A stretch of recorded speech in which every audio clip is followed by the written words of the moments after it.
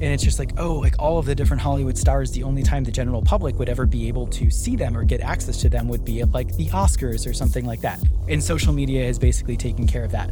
With an expert economy though, and an expertise economy, that hasn't like happened so much. Like if I want to basically be able to get direct access as a, sort of a common public to a Nobel laureate or to like the world's leading management strategist, I'm probably going to have to engage through some sort of a consulting firm. There's still going to be massive fees and something along these lines. Not many.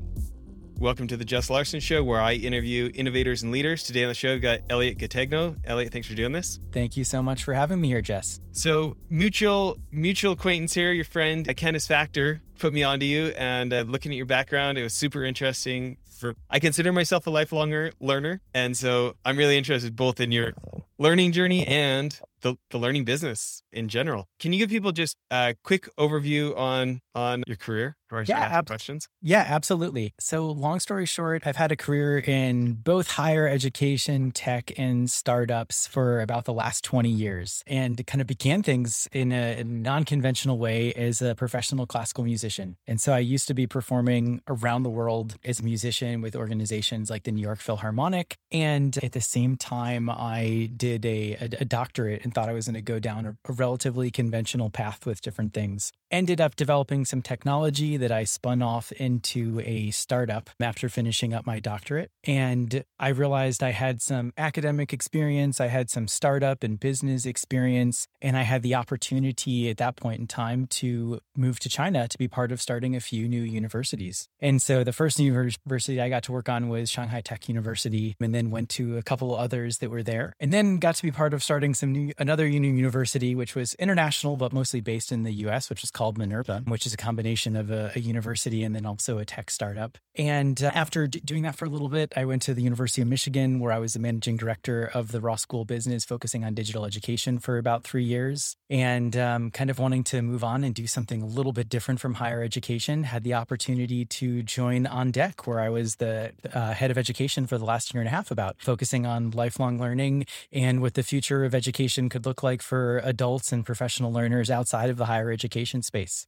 So I'll pause there and we can dive into any of those different things, and certainly love to talk about the lifelong learning element of things no matter where we go. Yeah, maybe we'll take a quick detour. I was asking you just before we got started about Nikki Eberhardt, my friend that you worked with at Minerva. I'm interested, for people not familiar, can you go a little bit deeper into that model there at Minerva? Yeah, absolutely. And so Minerva, it's hard to believe, really started about 10 years ago, and the sort of teaching and learning part of things about 6 years ago. And I've been with the organization now going on 5 years or thereabouts. And Minerva is, from an academic point of view, it was relatively innovative when it started. Now it's pretty much the way that things are going. But when Minerva started, the academic portion of things is that all of the teaching and learning that was going to happen was going to be happening online. And so one of the things it was focusing on was being able to build out sort of a best-in-class teaching and learning experience, really what people kind of imagined it would be like when you're attending a Harvard seminar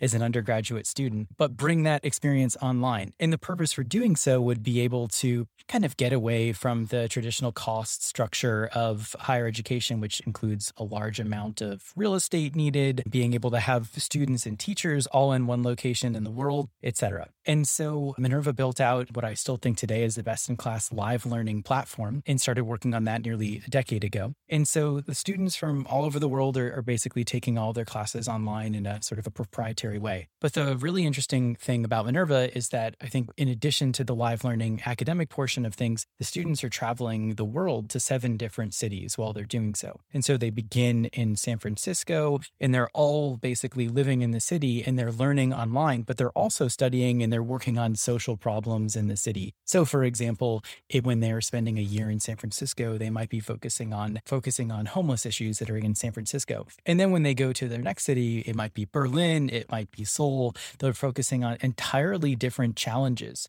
But at the same time, the way that the curriculum and the way the educational experience is structured, they're learning these core concepts and these what we call habits of mind and foundational concepts. And the idea is that they focus on mastering these different concepts, and then they focus on applying them in the location specific and contextual specific areas that they're working. And so they graduate after 4 years of an undergraduate experience, having traveled and lived in 7 different cities around the world, had some sort of a shared experience, but also some things that were unique to the majors that they're ultimately pursuing, and are able to look at problems and investigate the world around them with this incredibly just complex lens, and then go off into, do incredible things, which many of them have. It was a delight, just as a side note, to read that a former student this morning was named to Forbes 30 under 30 in the education space. And it's just amazing to see the things that they're going on to do so early on in their careers. Oh, that's so fun. So I know why I think Nikki is amazing. And she had asked me to be on the board of the United Nations Women chapter. So working on like counter trafficking and stuff like that out here in Utah. And then she left us, went back to Oxford and stuff. In your experience of like, why do you think Minerva recruited her? What's your experience with? Well, I would say that,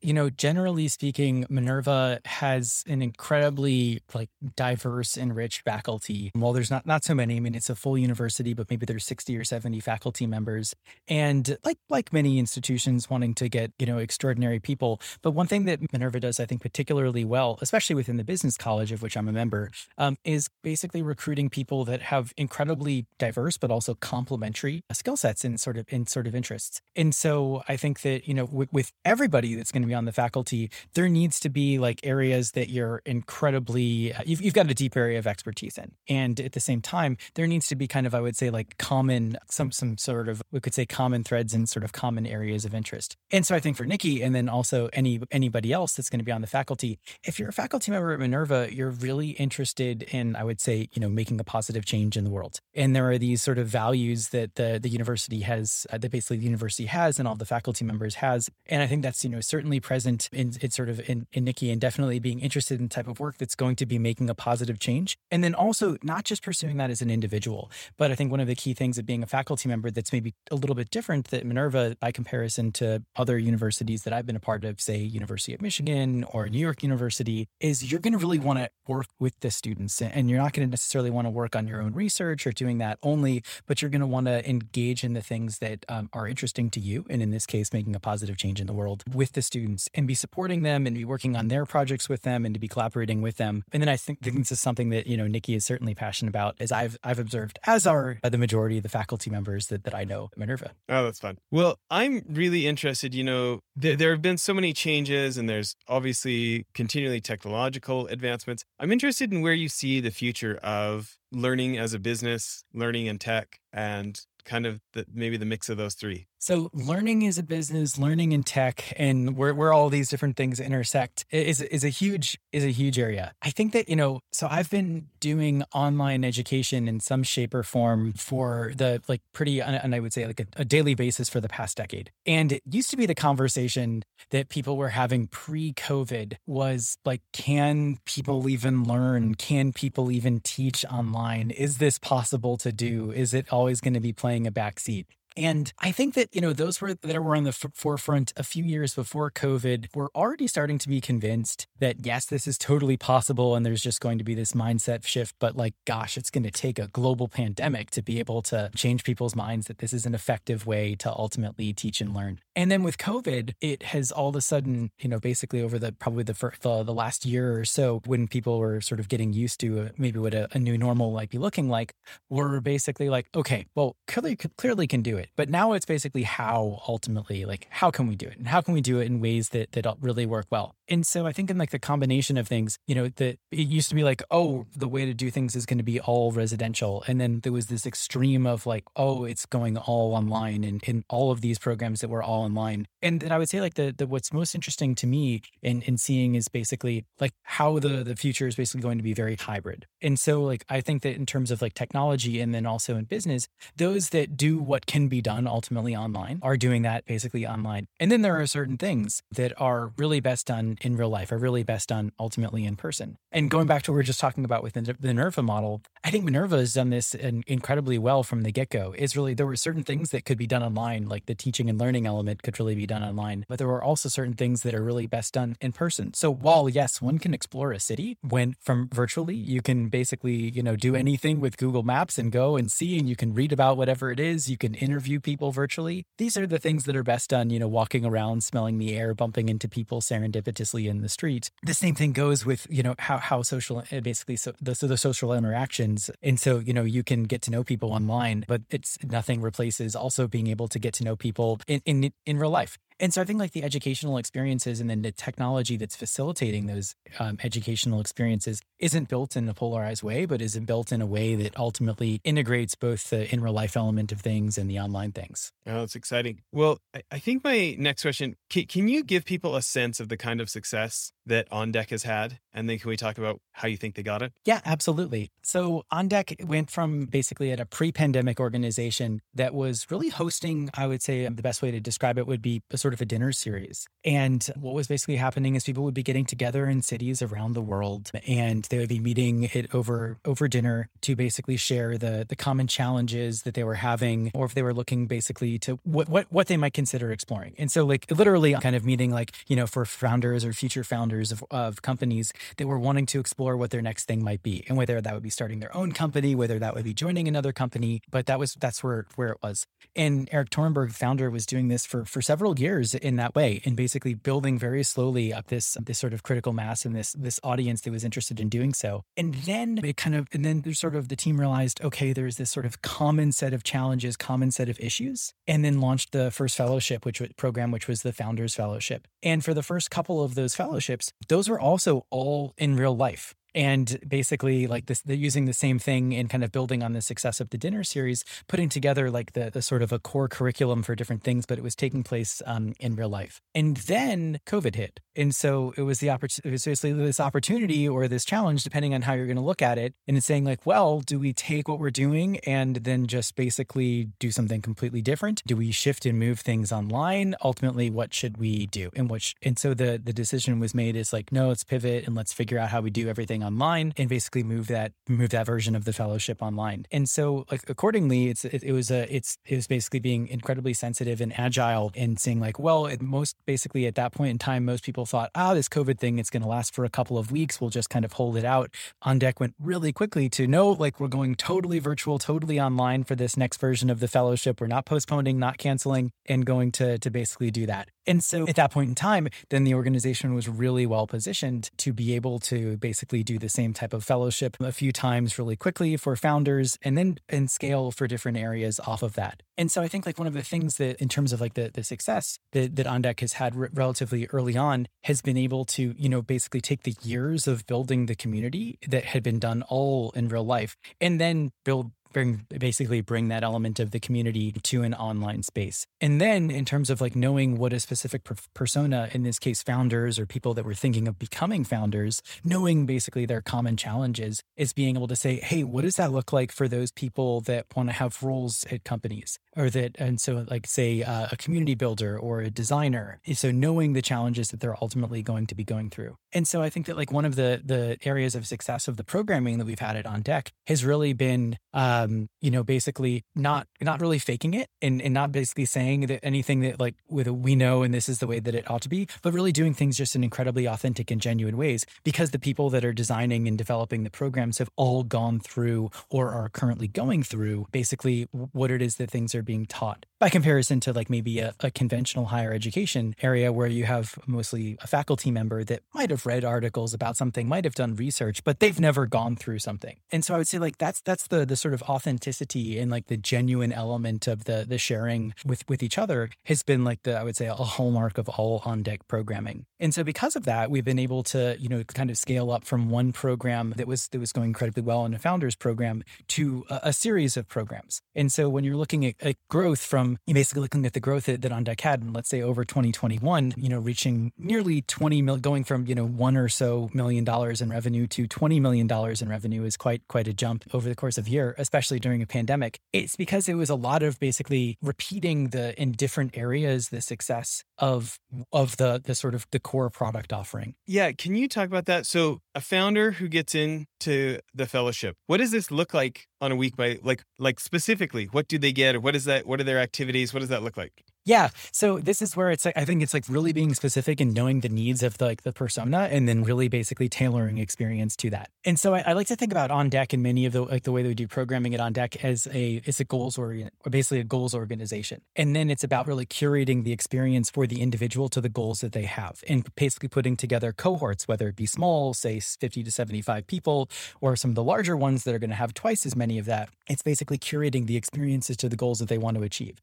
So like, let's say that it's a founder or someone that's like even aspiring to be a founder, and their goal is to, well, like number one, they need to get conviction about their idea, and then they need to raise basically a pre-seed round of funding for their idea. And so the everything that they're doing in the early part of that fellowship, or maybe for the entirety of the program, which could last from as little as 8 weeks or as long as a year, is going to be geared towards helping them achieve those goals. And so like, again, program to program, it's going to be different, but ultimately, number one, you're going to get access to this sort of a community platform. And within that community platform, it's kind of curating different events that are happening. And so that's going to be the other thing that you're going to be, so in terms of like the actual things that you're going to be doing. So you're probably attending, I don't know, 2 or 3 different types of events per week. And these are going to be like informational, basically. It could be some sort of a lecture. It could be some sort of an active workshop where you're working on something. It could be some sort of a networking event that's happening. And so something along those lines. So you're going to be basically gaining exposure to what's going on, or you'll be gaining experience or sort of deepening the practice that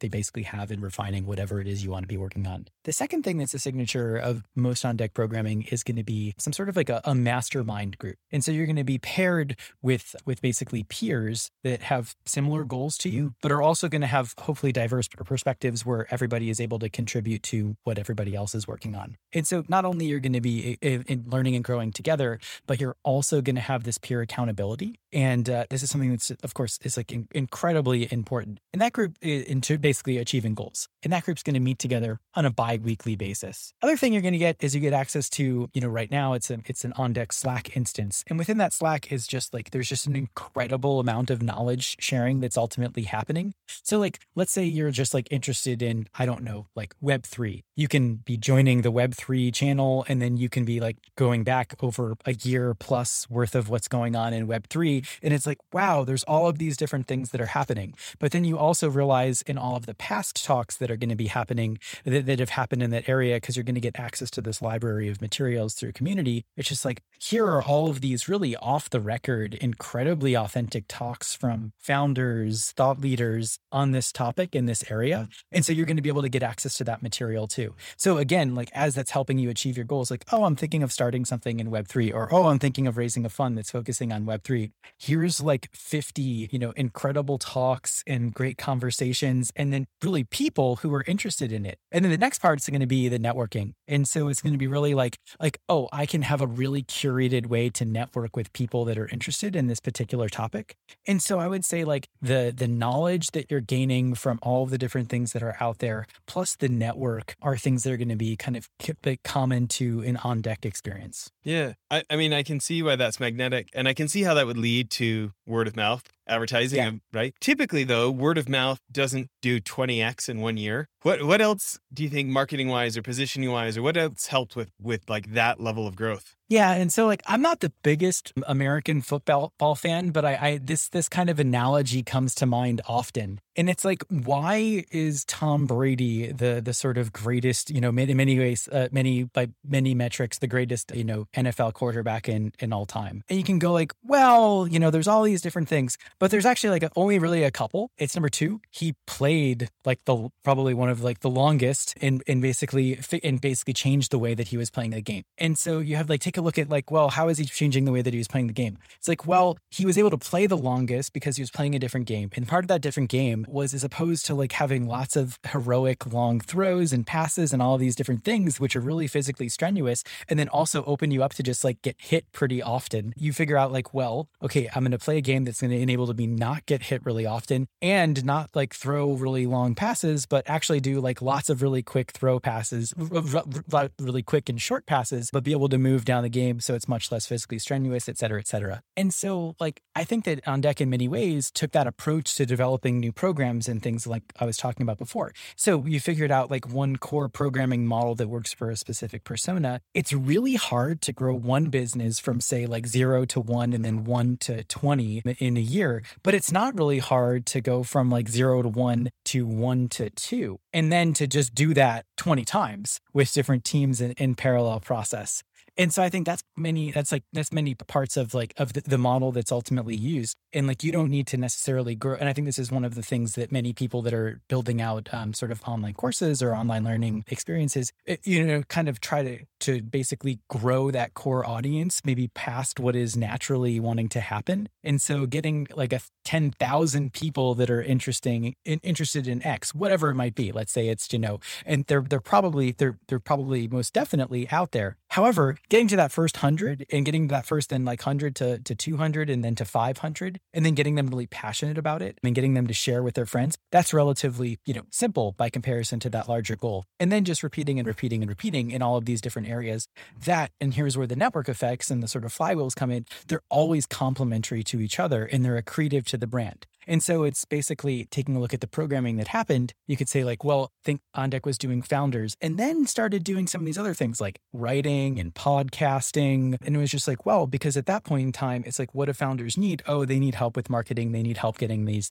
different things out there. So we'll create basically this supply of people that are going to be able to do that. Well, but what it turned out was those podcasters, and it turned out that maybe the writers, what they were actually looking for was they were looking for distribution. And so there wasn't necessarily the match. So, put a pause on that program for the time being and then figured out, okay, like what do founders need? They really need their first hires. And then so starting like the First 50 program, which is basically a recruiting program for people who want to join as a First 50 employee at hopefully a rocket ship startup. So like perfect match. So then you're bringing in people who are looking for jobs at startup. You're helping people, startups, great. And then all of the programming around that. So like you've started it. What does the next step look? Well, you need to scale from like, pre-seed to seed to Series A. So there's On Deck Scale. You're looking for those early checks and those basically things. It's like, okay, On Deck Angels, which is going to help basically a fellowship for angel investors, for people who are looking for, like basically pre-idea founders to potentially invest in, get to know, so they can begin building their portfolio and have the best possible terms. And so then you're starting to look at, okay, great. Everything is complementary to each other with like basically calculated risks, like knowing that like, hey, maybe we don't want to jump to designers because maybe that's not the first thing that's needed there. Maybe we don't want to jump to whatever it might be. And some of those risks ultimately, really paid off. And other ones were basically put on pause for basically, I think, kind of offering them in a later time. Yeah. Okay. That makes way more sense. And I can see like how those connections and like, to me, there's kind of this principle, like, and I know you've said it a bunch of times, but like getting really deep into what's going on for your customer and thinking of what other problems you can solve for them. Mm-hmm. And, that's going to make them more enthusiastic, more likely to talk to others and more satisfied. And, like the and of that network effect building, because you're not just trying to sell one thing to more people, you're solving more problems. You talked earlier about Minerva being so good at live learning, and I'm thinking about Candace Factor and Disco, and it's great to have her on the show. And I think what was inspiring about them is this idea of like, I think I had fallen in love with this idea of like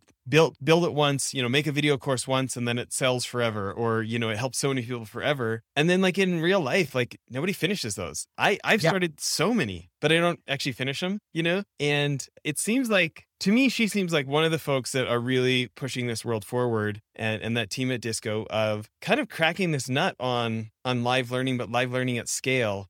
When you think about Candace and her team at Disco, what do you think they're doing right? So I think that like there's a few different things. And one, like I look at the team Disco and I look at the product that they are ultimately building, is it's just like a natural evolution. So there have been many different starts of trying to do, what the Disco team is doing now. And so this is like, it's like one of these, it's like, I would say the example would probably be like, well, at first you had like Friendster, and then you're going to have the Facebooks and the more evolved kind of social networks. And so like we've had a lot of Friendsters in the online learning space that I don't certainly, and you know, it's important to be first. And so, you know, Friendster did an incredible job, but also those that like, you know, that came after it, there's clearly a, you know, a sort of a stick-to-itiveness that they have had by comparison to those, the earlier ones being there. And so like, I think one of the things that's like most exciting to me, which there are many that Disco is doing, is number one, it's really a relatively all-in-one solution from basically the creator's point of view. And that creator could be a company, it could be like a business, it could be a large business. At On Deck, I was using Disco, and that's how I first got acquainted with the work that they were doing, is we were searching for, hey, what could be a platform that basically ties everything together and basically supports the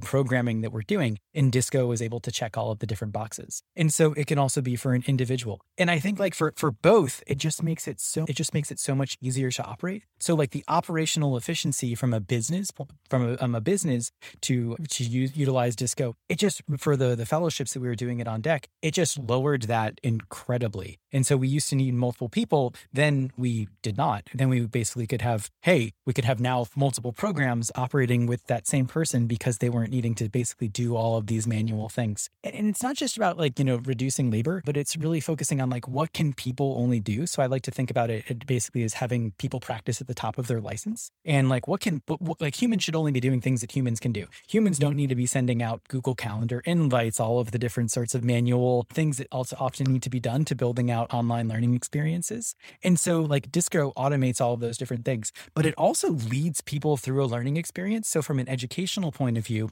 you're able to focus on like, this is the goal. This is the thing that you're supposed to achieve this week. That question that you're asking, like, what is one doing on a week-to-week basis in an On Deck programming or in any types of programming? You're able to make that crystal clear within the Disco platform. On the other side of things, on the sort of, you know, sort of the creator, the sort of one-to-many point of view that the Disco team is building out, it's basically, you know, I would say like, I would liken it to what Stripe is ultimately doing in terms of just like online infrastructure for store owners. The Disco team is creating online, basically infrastructure for, I would say, you know, anybody who wants to be building they call it an online learning empire. It enables you to basically have all of this online infrastructure for you to, you know, basically create the content that you ultimately want to share, find your audience, and to be able to ultimately engage with that audience. And I think it's like through that engagement that goes to what you're saying, is it's not, you know, like the completion rates in many sort of MOOCs and massive open online courses is abysmal. You're, you know, depending on what you're looking at, is less than 3% by comparison to like, you know, many cohort, the sort of better cohort based course model is, you know, closer to 75%. And so, you know, and I think like because of that, there's the community element of things, or all the additional things that you're able to build. And I think that, you know, those are all the things that the Disco team is basically facilitating and really just kind of getting started there. Yeah, that's exciting. I actually have some more questions, because after Candace, I had one of the stars from the Disco platform. I had Roger Martin on the show. Yeah. And I feel like he's really, you know, and together with them at Disco have kind of cracked the nut on building a tribe and getting it to scale and honestly helping a lot of people, you know? So yeah, certainly. And that's the thing is like, you know, I think that like, because like some of the things and like what technology has ultimately enabled, well, I mean, it's also like, you know, it's relatively obvious, but not so much as it's really very much like the breaking down of the barriers where you could look at for like traditional media that used to be happening between like the knowledge creator and like the expert and their audience. And so like this has happened in social media. Like, you know, you take a look at what's going on at Instagram for years. And it's just like, oh, like all of the different Hollywood stars, the only time the general public would ever be able to see them or get access to them would be at like the Oscars or something like that. And social media has basically taken care of that. With an expert economy, though, and an expertise economy, that hasn't like happened so much. Like if I want to basically be able to get direct access as a, you know, sort of a common public to a Nobel laureate or to like the world's leading management strategist, I'm probably going to have to engage through some sort of a consulting firm. There's still going to be massive fees and something along these lines. Not anymore. Now like those people would be able to, you know, use a platform such as Disco, and they'd be able to engage directly with their audience with relative ease from their point. Even if somebody was facilitating that interaction on their behalf, it would still enable sort of a general interaction with the public. And I think like the potential impact and engagement from people is like, hey, yeah, I'm taking my class from Roger Martin by comparison to someone who's teaching Roger Martin's stuff, just being able that sort of authentic element of it that's where I think going back to the types of like the success that On Deck is ultimately have, that's where you see the engagement. That's where you see people ultimately wanting to share because there's that sort of, the clarity, purpose, intent, all of those different things that people have when you're engaging with like the real authority and topic that it's going to enable. It's interesting how I think myself and others feel so confident saying, no, this is the answer. But then when you look at the stats of MOOCs and you hear 3% completion rates and stuff, you're like, oh, never mind. Right. Well, let's see this. So by the way, anybody wants to find out about what Candace is doing or Roger's doing, that website's disco.co, disco.co. But Elliot, we're kind of wrapping up part one of the interview here. Where can people connect with you? LinkedIn or what's good? Best way to connect with me would probably just be on LinkedIn. Oh, that's great. Maybe we'll end with this. What if you could only give one piece of advice to a, expertise economy entrepreneur? What would you lead with? I think it's kind of like the ikigai question, or like, in sort of figuring out like what the needs of the world are, and then, basically where your sort of interests align. And there's many of different questions that would go there. Or looking at basically through the lens of like product market fit as well. Like, it's basically like, what are you able to offer and what are you able to really think about creating a product of? And then also at the same time, like, what are the needs of the people that you want to engage with? And so I think that so many people kind of forget that like you need to love your learners. You need to love the people with you're engaging with. Otherwise it gets exhausting really, really quickly. It's great to be able to teach something or to do something and to put together a course on something that you're interested in. But then if you find out the hundreds and if you're lucky thousands of people that are, interested in the same thing with you, you don't want to engage with them. There's likely going to be some sort of a longevity issue there. And so, like it's one, figuring out those different things. And then number two, like test it out really quickly. I think that like as part of that, people are thinking like, oh, I need to build and design and do all of these different things with the course. And that's not the case. I mean, certainly using a platform like in any platform such as Disco, you can get up a quick little landing page and you can try to do enrollments for a course. And for the first 10 people that sign up and enroll, you can get together a pre-session with them and then you can talk and you can see, are these my people? Are these the people I want to be engaging with? And what's it going to be like to spend the next month, 6 months, year, hopefully plus, engaging with them on a regular basis? And so it's really, I would say, like get in those early, basically like prototypes and sessions and focus groups, whatever you ultimately want to be calling them, as early and quickly as possible before you go too far down a particular path, if it's the first time that you're doing it. Solid advice. I love it. Okay, everybody, please tune in for part two. I've got a whole bunch more questions for Elliot.